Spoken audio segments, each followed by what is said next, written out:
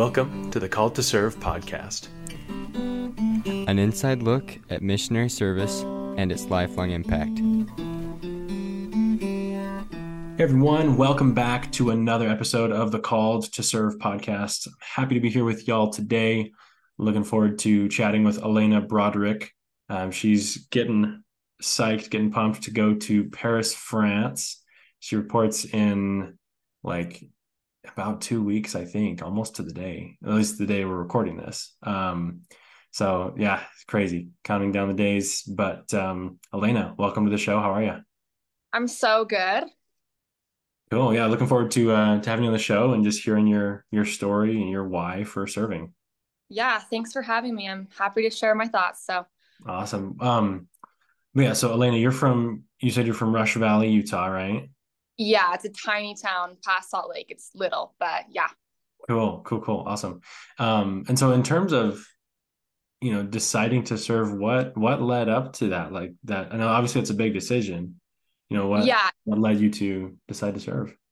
Yeah, little girl me did not want to serve. None of the women in my family had ever served like young people missions. They did senior missions, but not young people missions. So I was like, that's not for me. I'm going to college. I'm gonna get married and just work. Right.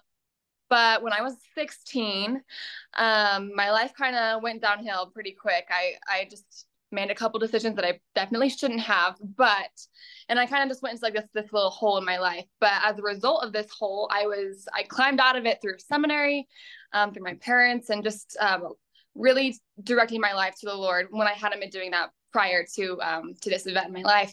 And after this, I kind of had like a literal come to Jesus, and I turned my life more towards him after that, and I kind of just knew that I needed to serve. It wasn't like oh man, like I'm gonna go. Like I just knew that that this is something I needed to do, that the Lord needed me to do. And so ever since then I've just been planning on it, and I would tell people that I was gonna go, and this is what I was gonna do. My dad's like, don't tell him. What if you change your mind? And I was like, I'm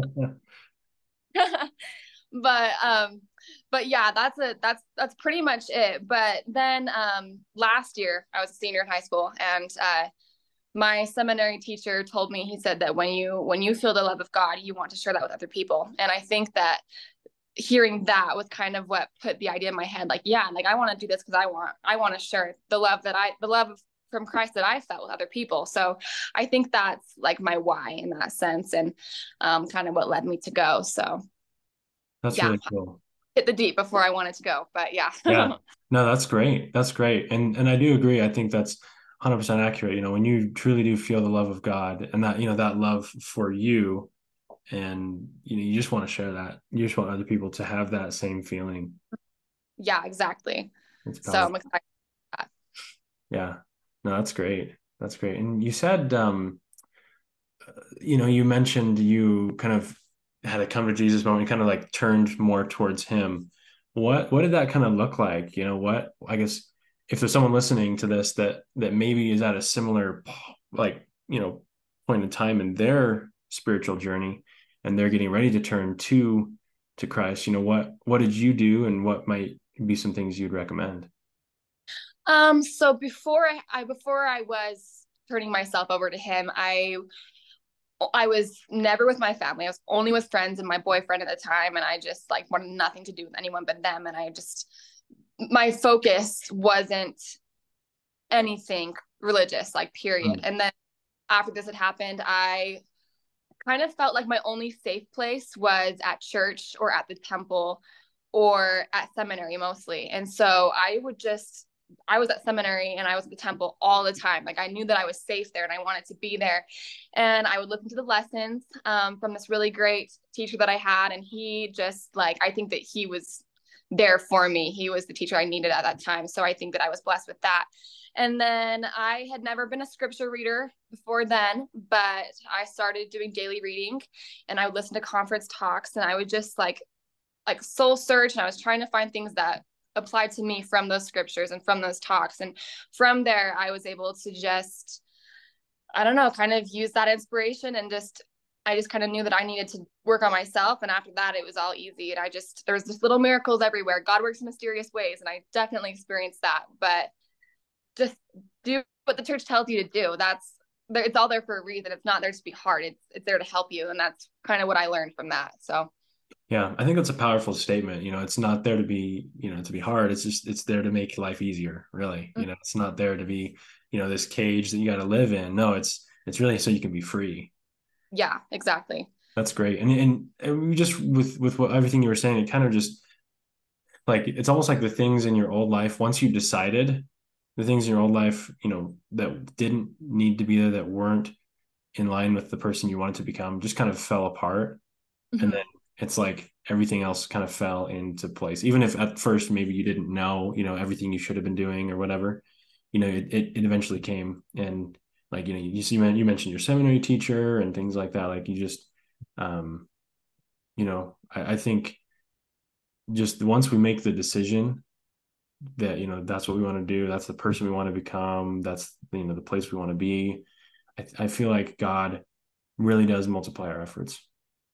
Oh, I agree 100%. I think it's like God will grant every righteous desire. And I think that like once I had righteous desires, like life kind of just went the way it's supposed to. He runs to you when you need him. And that was like the biggest thing that I learned. So that was awesome. But Yeah, I that's agree with great. you. Yeah. Yeah, no, that's powerful. Very powerful. In terms of advice, for those preparing to serve, or maybe they're not quite sure yet, what advice would you give them? Well, if you're not sure, like me, I mean, my patriarchal blessing has said that I should consider going on a mission. And this was before I decided to go. And I was like, it says consider, I don't have to do that. But follow your gut. Like if you're not sure and if that's something that you're kind of on the fence about, like obviously pray about it. That's a no-brainer. But other than that, like if you just feel even a little bit that that's something that maybe you should be doing, do it. It's there in your head for a reason.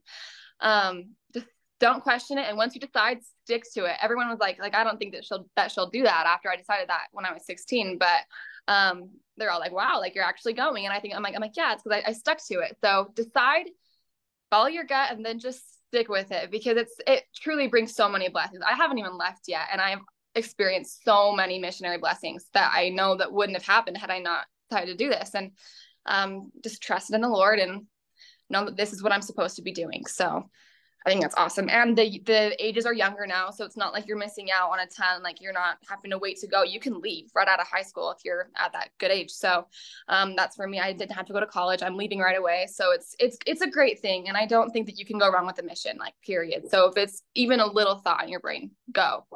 Just follow your gut and go. Yeah, 100% agree. And I think, you think about the person you can become on the mission as a missionary, doing those things, living that certain way, the person you can become is so much better than the person that you are now. Agreed. I think it's the best way to start adulthood because you're learning one, how to be an adult, how to cut off your life from the world, and learning all of these spiritual things that will just help you for the rest of your life. It's going to prepare you for everything coming forward. So I think it's a great thing. Right. Well, Alayna, thank you so much for coming on the podcast, sharing your story, sharing your experiences, your wisdom, your testimony with us.